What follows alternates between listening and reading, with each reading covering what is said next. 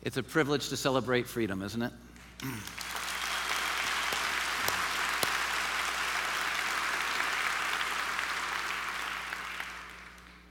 As we celebrate freedom, I think it's vitally important that we talk about, honestly, its cost. Because I think so many of us enjoy this freedom, but we, at times, fail to remember the purchase price. And here's the truth. Freedom requires sacrifice. And the United States of America, as we've celebrated this weekend, is a great example of this truth. Freedom requires sacrifice. Hey, we're one of the countries in the world that is named after and most identified with freedom. In fact, we're called the land of the free. But we could just as easily be known as the land of sacrifice, because that's what it took to become the land of the free. Because true freedom does not come without a huge price. Our country's freedom was secured by sacrifice. On July 4th, 1776, the final draft of the Declaration of Independence was finally adopted. But the representatives who signed that document knew exactly what they were doing. They knew there would be a price to be paid, and they willingly made the sacrifice. And we know this because they concluded the draft of the Declaration of Independence this way: for the support of this declaration, with a firm reliance on the protection of divine providence, we mutually pledge to each other our lives, our fortunes, and our sacred honor. And that's exactly what they did. These were not words on a piece of paper as they are to us for them. This was the commitment to pay the price, the commitment to sacrifice so that freedom might be won and passed on. The fact is, these patriots made themselves an unbelievable sacrifice so that they could pass on freedom for us now to enjoy. But it doesn't stop there. I mean, freedom isn't like the material possessions we purchase today. I mean, you purchase an iPhone, you purchase an iPad, or one of those cheap imitation Android machines, and you own it. You buy it once and you own it. But that's not how freedom is. It has to continually be purchased at the price of sacrifice. So our country's freedom was secured by sacrifice, but our country's freedom has been preserved and sustained and passed on to us by sacrifice. In fact, there's no way to recount all of the different kinds of sacrifices that have been made through the years to expand our freedom and sustain our nation's freedom. If you think about it, the sacrifices go from those who were willing to give their lives in order to pioneer a new land, all the way from East Coast to West Coast. And it was purchased at the price of those who put their lives at risk and even lost their lives on battlefields here and around the world. And in the face of these great sacrifices that produced a freedom worthy of the celebration that we're experiencing this weekend, there's a question, I think, that begs to be asked and answered. And the question is this: how are we investing our freedom? Sacrifice was made so that we might have this freedom. How are we investing it? In the words of the song that we experienced just before I came to give this talk, what did these people die for when they died for you and me? What did they die for? When they made the sacrifice to set us free, the real question is, what are we doing with the freedom they purchased for us, with the freedom we've been given? And it's an important question, because not only was our country's freedom secured originally through sacrifice, and not only has it been sustained by sacrifice, but our country's freedom will only continue to exist, to thrive, and to be passed on to future generations if we are willing to pay the same price, to sacrifice. Unfortunately, most people today are spending their freedom instead of investing it. I mean, they're spending it on themselves, consuming it for themselves, instead of investing it forward as those who gave it to us. And in so doing, they're not only wasting the sacrifices of those who provided this freedom for us, but they're robbing future generations of the privilege of knowing the same kind of great freedom that was handed to us. Edith Hamilton captured this truth in her description of the downfall of Athens, Greece, centuries ago. She said when the freedom they wished for most was the freedom from responsibility, then Athens ceased to be free and was never free again. And if we're not careful to invest forward the freedom that we've been given here in America, then the reality of Athens will become the reality of America. We must fulfill our responsibility because freedom requires sacrifice. Now, the truth is, America is a great example of this truth, but America is not the greatest example of this truth. You don't have to experience the freedom of America to experience all that God intended you to experience in life. We can experience life in all of its fullness wherever we're born around the world, as long as we experience the truly greatest freedom ever purchased in this world. And it's the freedom purchased by the sacrifice of Jesus Christ. So many people dismiss the importance of Jesus. So many people disconnect themselves from his truth and his teaching. So many doubt the reality of Jesus, but many do so because they don't understand what his story is about. And his story is about freedom. Let me show you from Galatians chapter 5, verse 1. The Bible makes it clear. It is for freedom that Christ has set us free. It is for freedom that Christ has set us free. And unless you understand that even those of us who live in a free nation like the United States of America still need freedom, you'll never appreciate the relevance of Jesus Christ to your life. Because we as human beings experiencing this human reality have by nature a bondage problem. We're shut out from the life that God created for us. He came to give us the freedom from bondage that each and every one of us experiences by nature. And you know what it is. It might be hidden in your life. It might not be in the front burner of your thinking. But you by nature are experiencing bondage on your own. You know the bondage. The bondage to guilt and to failure. Because each and every one of us is flawed and broken and makes choices that leads to failure. Each and every one of us knows what it's like to be in bondage to that failure. There are some of us who decade after decade live in defeat to failures from years ago. We know what it's like to be in bondage to it. Thinking that we can never truly love again because we failed at love. Thinking that we could never really dream again because we've failed in the pursuit of all of our dreams. Thinking that we can never really experience life in all of its fullness, that it's a dream that's fanciful, but not real. Failure that's final. But Jesus came to set us free from that. It's for freedom that Christ has set us free. But the bondage goes further. In this human reality, we experience bondage to things like doubt and addiction.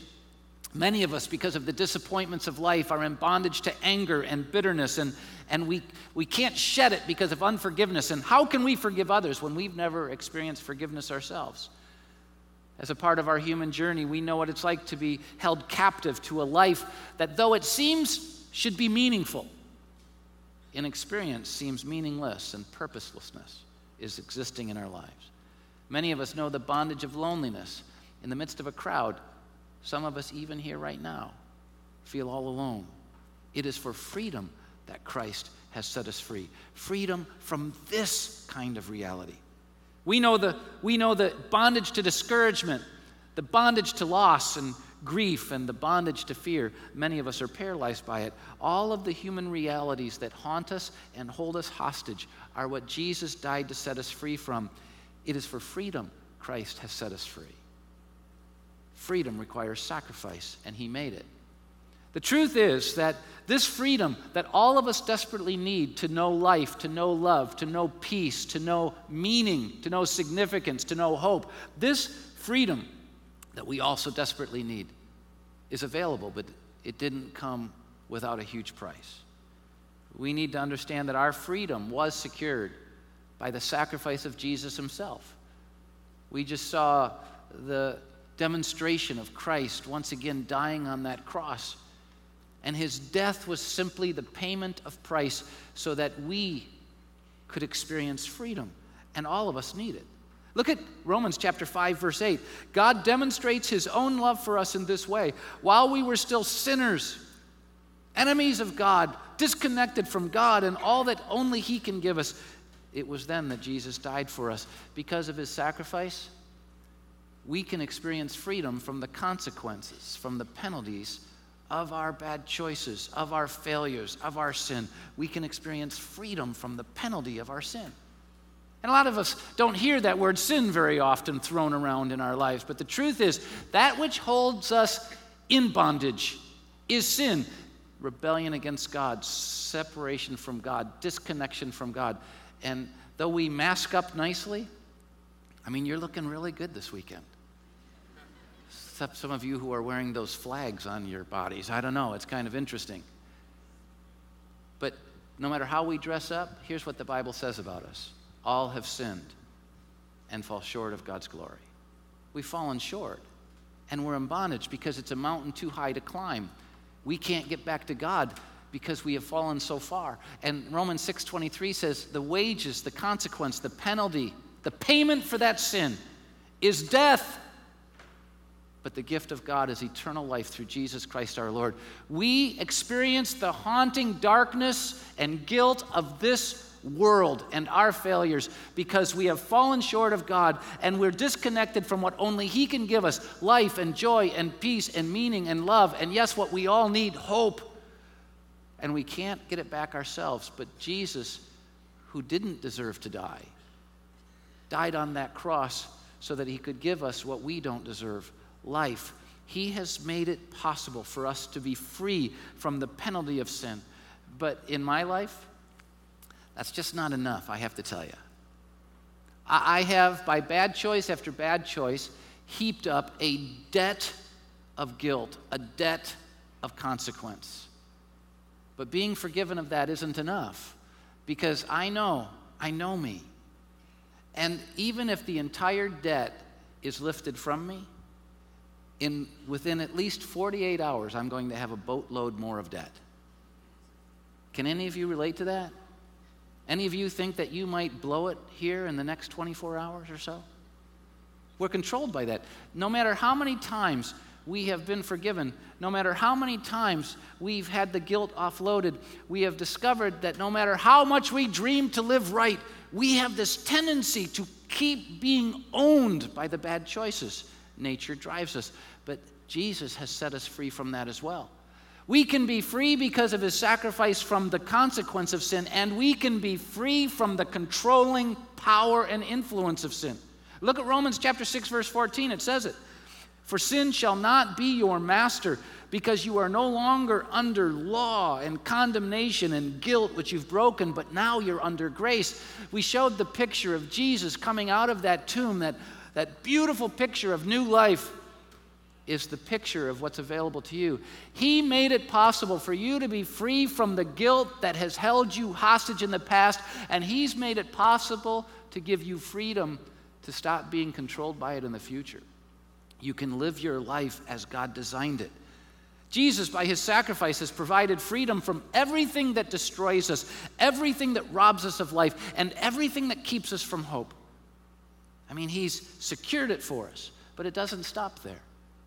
Our freedom, this freedom to truly experience life as God designed it, was secured by the sacrifice of Christ, but it has been sustained and passed on to us by the sacrifice of untold many others. In Acts chapter 12, we find the story of one such sacrifice.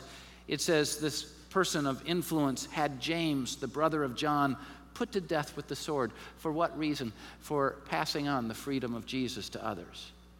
The book of Acts is a story of what happened once Jesus went back to be with the Father and his followers started living out the hope and freedom that Jesus came to give. And what happened was sacrifice. The truth is that Christianity, like our country, is a history of great sacrifices. And it's not just of those who died for their faith, it's also those who actually lived out their faith. You know, those people. People who sacrificed everything in order to pass the freedom of Christ, the hope of Christ, on to others, on to us. One such group is talked about in 2 Corinthians chapter 8, verses 1 through 5. And I just want to read their story because it's a story we're celebrating when we talk about freedom. Because without this story of sacrifice, we would have no freedom in Christ. It says, 2 Corinthians 8, verse 1, "And now, brothers, we want you to know about the grace that God has given the Macedonian churches. Out of the most severe trial, they still overflow with joy. And in the midst of their extreme poverty, they still well up in rich generosity. For I testify that they gave as much as they were able. No, they gave beyond their ability. And they didn't do it for manipulation and duty. They did it entirely on their own. They urgently pleaded with us for the privilege of sharing in this sacrificial service to the saints. And they did not do as we expected, but they gave themselves first to the Lord and then to us in keeping with God's will." Why do we have freedom? Why do we know about the forgiveness and new life of Christ? Because it was secured by Christ through sacrifice, and it has been sustained and passed on to us by sacrifice. It is worthy to be celebrated. The centuries are filled with stories of the sacrifices made by people in order to pass freedom to us, and now it's our turn. The responsibility now is on our shoulders. The responsibility and baton has been passed to us. If the freedom that we experience in America is going to continue into future generations, it's our turn to pass it on. We must make the choice to pay the price, to stop spending it up and using it up and start investing forward. And the same is true spiritually. If we are going to ultimately pass on the freedom of Christ, we have to do it through sacrifice. Our freedom in Christ was secured by sacrifice, was sustained by sacrifice, and will be passed on to others only if we choose to sacrifice. Look at Galatians chapter 5, verse 13. "You, my brothers and sisters in Christ, were called to be free." That is true. "But do not use your freedom to indulge in the sinful nature, in consuming it for your own selfish pleasures. Rather, use your freedom, the love you've been given, the forgiveness you've been given, the peace you've been given, the significance you've been given, the purpose you've been given. Use it to serve one another in love." I appreciate what Joseph Sisu said about freedom. Listen to his words. "Freedom is like a coin. It has the word privilege on one side and the word responsibility on the other. It does not have privilege on both sides. There are too many today who want everything involved in privilege and refuse to accept anything that approaches the sense of responsibility." Boy, isn't that the truth? In order to pass on the freedom that is available in America today, we must be willing to sacrifice. In order to pass on the freedom that is available in Jesus Christ, the freedom to truly live, we must be willing to sacrifice. We have to choose to pass it on. But here's the interesting reality. Before we can ever pass on the freedom of Christ, before we can ever pass on love in a loveless world and peace in a world of conflict, before we can pass on meaning and values and significance because we've been given the freedom that Jesus Christ purchased through sacrifice, before we can pass it on to others, we have to first experience it ourselves. And I think this is the real problem. Many people have sung about the freedom of Christ, have heard the stories about the freedom of Christ, but they're still living lives in bondage. So many who name Jesus still live in hatred, still live in personal turmoil and despair and conflict, still don't know love, still don't know forgiveness, still don't know hope. If you're going to truly experience the freedom worth celebrating, the freedom that only Jesus could purchase for you and that's been passed down to us, and if you're going to pass it to your children or to your friends, you must experience it yourself. Can I ask you, have you? Are you truly experiencing it? Or is it just a mask you might wear at moments like this? How sad to have a freedom available and not to experience it. It's your choice. John chapter 1, verse 12 says, "But as many as received Jesus, to those who put their trust, their dependence on him, God gives them the right, the authority, the privilege of becoming one of his children. That trust is where we say, I'm going to stop trusting myself. I've fallen short. I'm going to put my trust in him. Have you done that? In this moment, just before we move towards the final celebration of freedom this weekend, which will end our service, I'm going to ask you if you would just bow your heads in a moment of prayer and honor this moment. If you're here today and you would say, I've heard about the freedom, but I've never experienced it, why not pray with me? Receive it now. Take my words in this prayer and make them the expression of your heart to God. Just say, Jesus, I need your freedom. I'm living in bondage to my past failures, my guilt, my sin. But I believe, Jesus, that it was for freedom that you came and died on that cross. And so I'm asking you to take my sin, I acknowledge it to you, and forgive me. I ask you to put the new life of your resurrection in me and help me to walk as a child of God in freedom. I ask it in faith in Jesus' name. Amen. If you just prayed with me just before we move to celebration, I want to ask you to let me know. We make it really easy for those of you who are in our live services. We give you a program, and on the inside is this thing we call a connection card, and you just rip it out and you fill it out.